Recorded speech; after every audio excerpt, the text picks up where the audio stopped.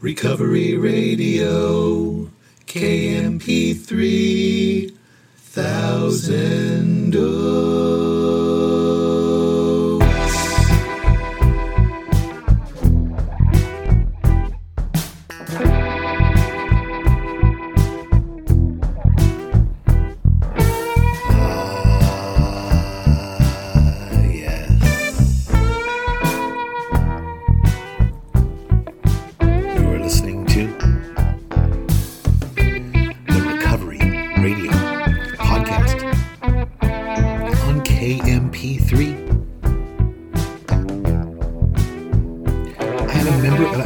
Anonymous, and I will be your host. You can email me at sarcasticbinbook@gmail. Follow me on Instagram at sarcastic.aa.book. And as always, I am glad you're here with me today.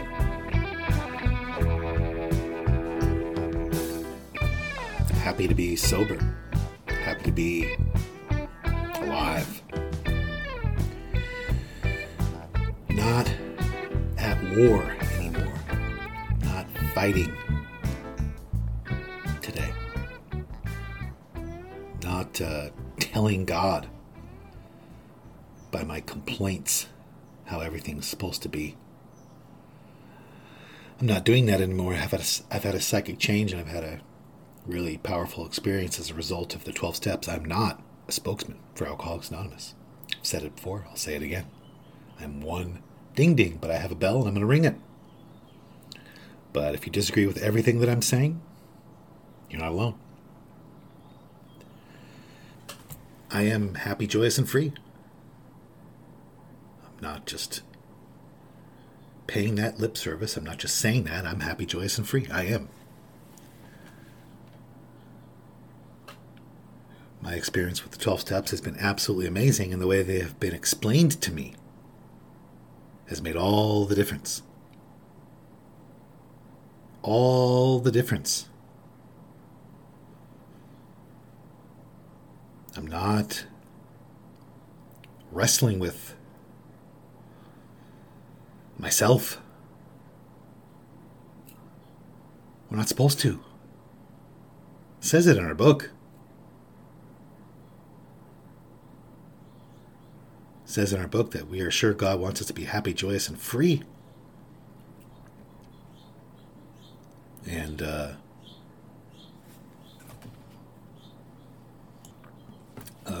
lot of times when I share that I am happy, joyous, and free, I feel the energy in the room. I feel pushback. I feel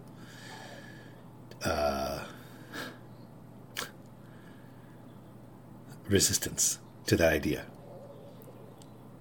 Like I'm missing something or I'm lying. I have dealt with that for 25 years. I'm used to it. But I understand why it happens. And I think it is all comes down to the way that this problem and solution have been explained to me and my experience with applying the solution. And I'm going to get into that today. And I'm going to read something from Dr. Silkworth, Dr. William Duncan Silkworth, who wrote The Doctor's Opinion. It's his opinion, in the doctor's opinion. We all love the book, Alcoholics Anonymous, or some of us do. A lot of us say that we do. We respect it. Respect the doctor's opinion. I certainly respect the doctor's opinion. That chapter makes a lot of sense to me. It's incredible. And the book was published in 1939. In 1947, Dr. Silkworth saw what was happening in the fellowship and wrote something essentially saying untreated alcoholism doesn't exist.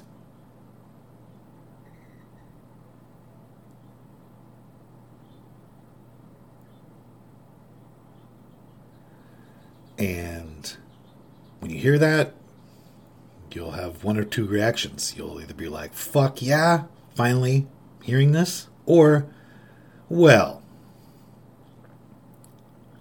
And then there's just a stack of mental stuff that your sponsor has told you, that you've heard in the fellowship, that you believe, the tradition is passed down, that people will support, back up, talk about over and over and over again. And maybe everyone except Dr. Silkworth is right.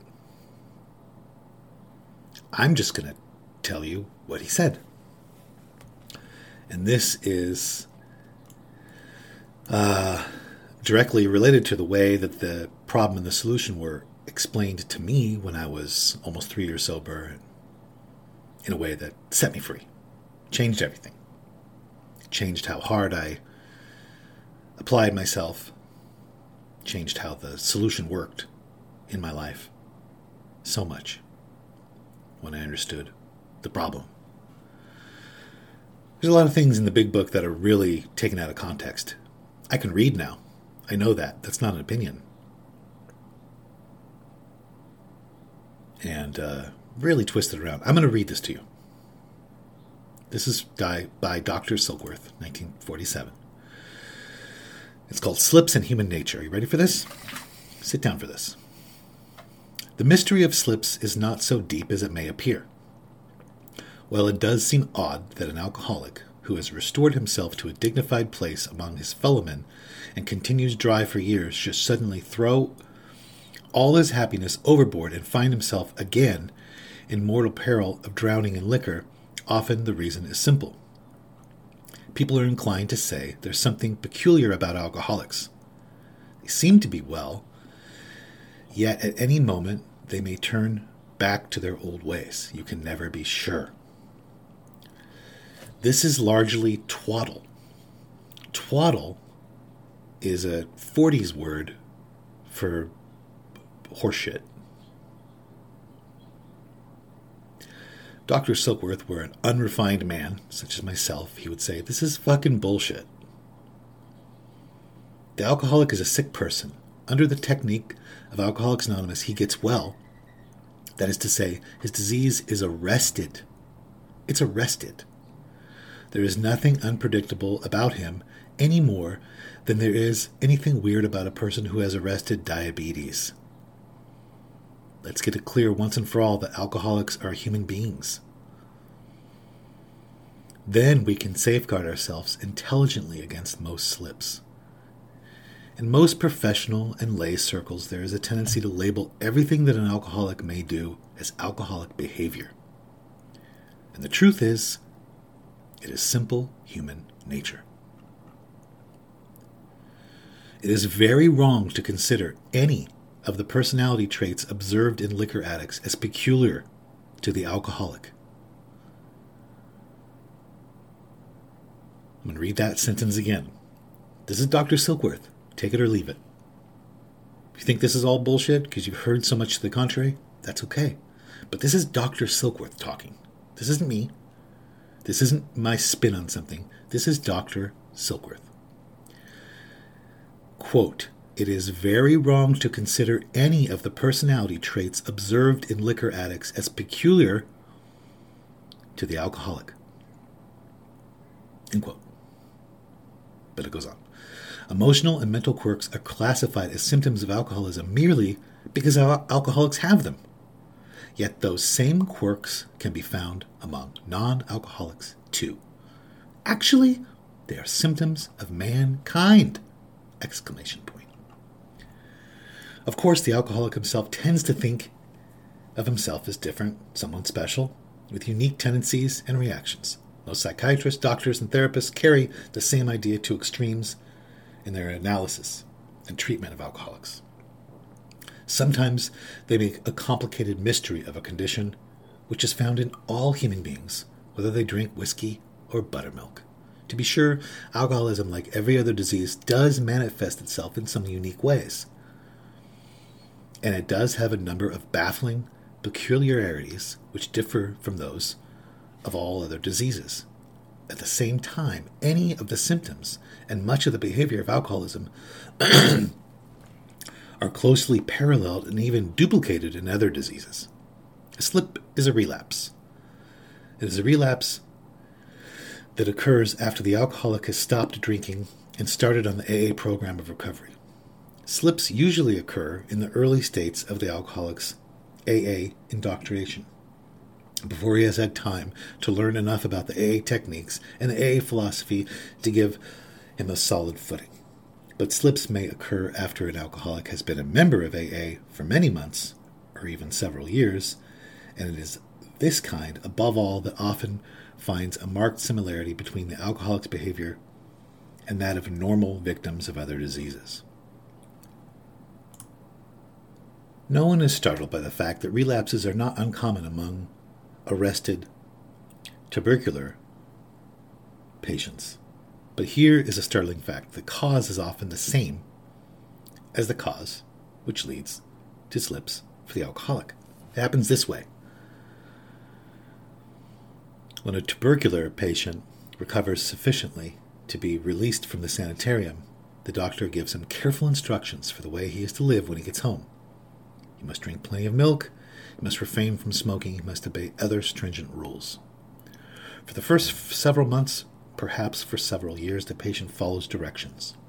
But as his strength increases and he feels fully recovered, he becomes slack. There may come the night when he decides he can stay up until 10 o'clock. When he does this, nothing untoward happens.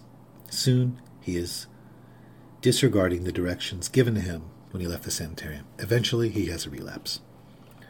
The same tragedy can be found in cardiac cases. After the heart attack, the patient is put on a strict rest schedule. Frightened, he naturally follows directions obediently for a long time. He too goes to bed early, avoids exercise such as walking upstairs, quits smoking, and leads a Spartan life. Eventually, though, there comes a day, after he's been feeling good for several months or several years, where he feels he has regained his strength and he has also recovered from his fright.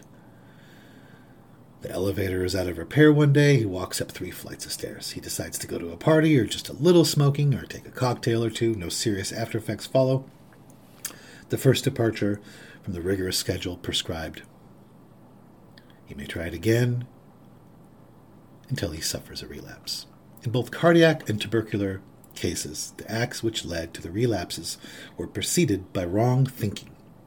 The patient in each case rationalized himself out of a sense of his own perilous reality.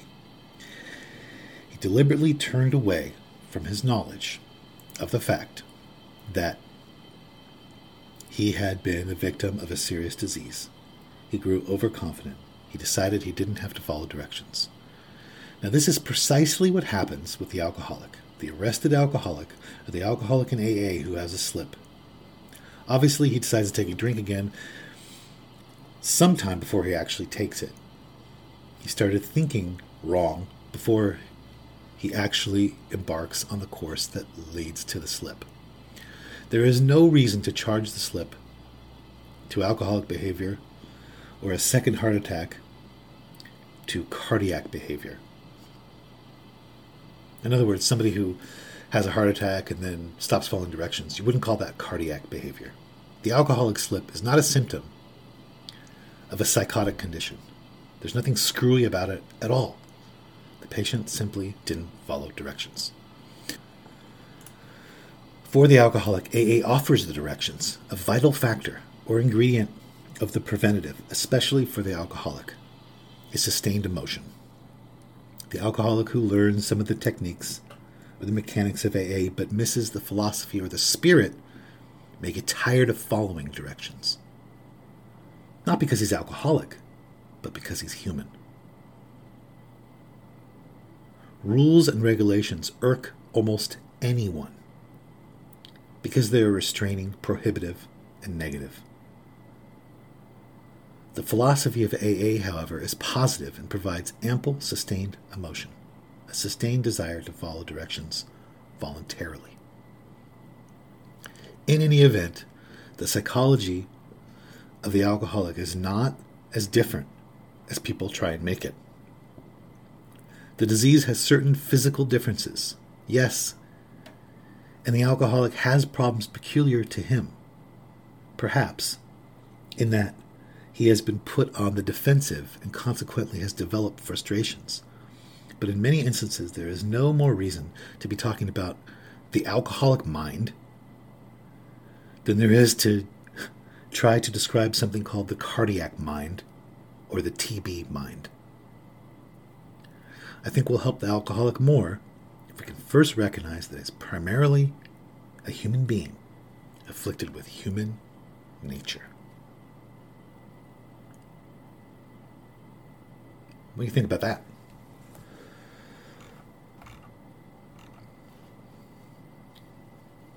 What I was saying right before I read that is there's things in the big book that are really spun around, taken out of context, like insanity is a inability to think straight. And yeah, it says that, but if you read that whole section, they're talking about a very specific context in which the alcoholic is unable to think clearly.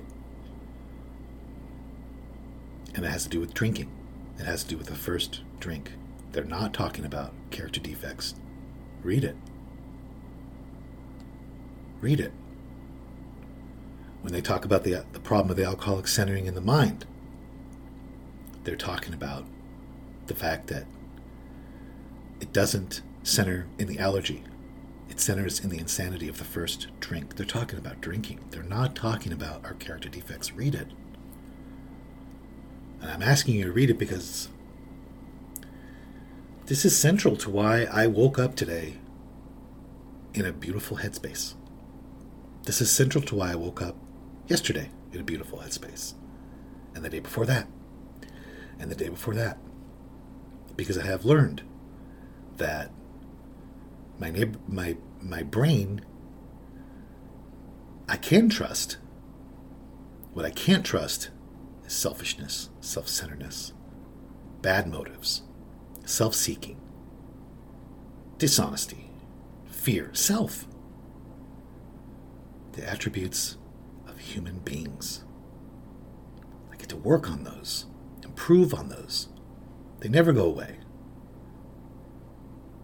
Not entirely. But sometimes they change so much that they're unrecognizable. I mean, I used to wake up afraid every day. I used to wake up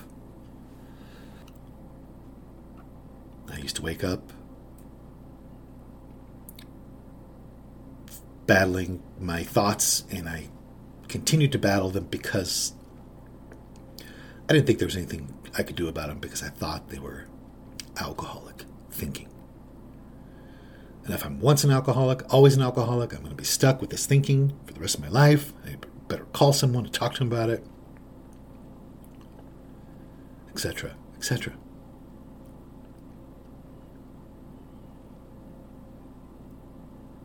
So I don't know what you think about this, but the doctor's opinion, even in the book, says there's types entirely normal in every respect, except in the effect liquor has upon them. He even goes so far as to say, often we are well-balanced, sensible.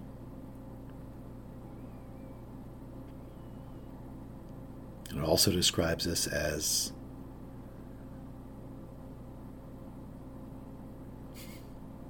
there's a lot. There's a lot, but it was all tangled up for me, and it's, I think, really common. More common than not. It's the norm, actually. It's the norm. I've gone to a lot of Zoom meetings, and people are talking about waking up with their disease, barking they don't want to do their steps because they're alcoholic.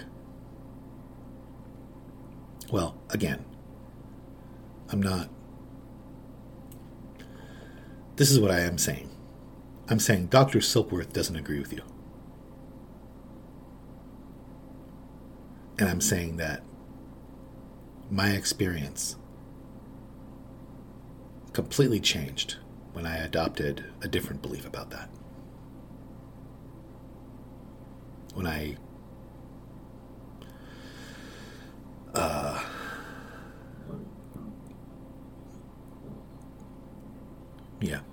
when all that was laid out for me. I've talked about it on the show many times. But, yeah. I know so many people who just feel like shit about being a person. I talk to them every day. Talk to these young kids who are just, they think that, their character defects is every human being tries to play God. I mean, do you know that? Do you know that? That's not alcoholic. Every human being wants to play God. I don't know if that's a defect of character or that's just describing the human condition. I don't know. But I do know that when I had all this really separated, it helped me tremendously. If I'm serious about my desire to have God remove my character defects, He will.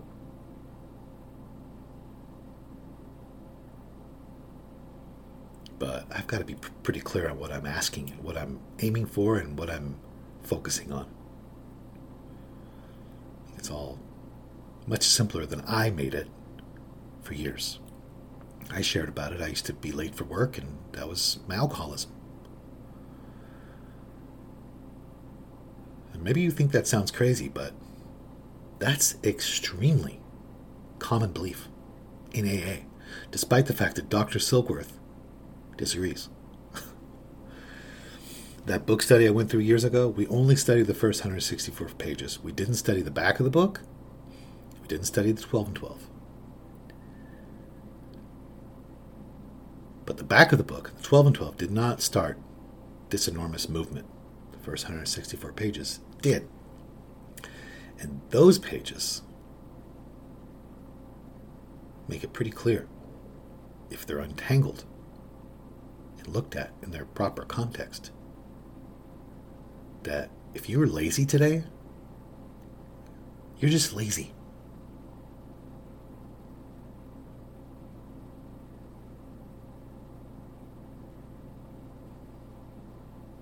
Maybe you're thinking, well, it says we're sensitive people. It does say that. It does say we're sensitive people. It's also talking to a newly sober alcoholic. Also calls that a handicap. Also says that we have to outgrow that. We're not stuck with it. So if you're sober for years, clinging on to that, I get it. That was what I did. And that's why I never woke up the way I woke up today, which is happy, joyous, and free.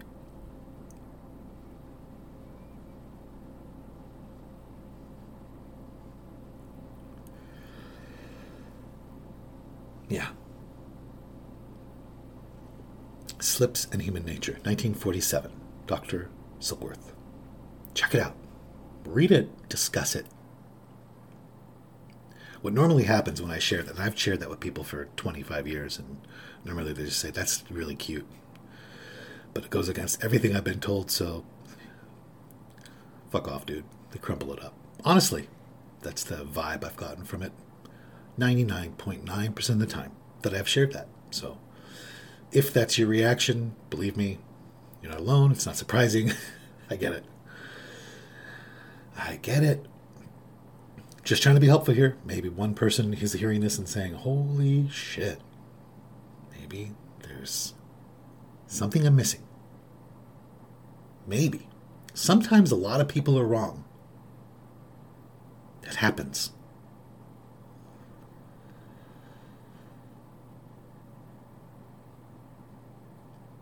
Maybe just Dr. Silkworth's wrong. I don't know. I put that in the file labeled, I don't know. But I'm loving the experience I'm having. And I'm going to go to Taco Bell today. And I'm going to do it upright today. I really am. I'm not going to mess around today. I'm going to get a burrito and a taco. Who's going to stop me? Nobody. I hope you have a wonderful weekend. And I am going to go try to live a life that was worth saving. And I hope you'll do the same.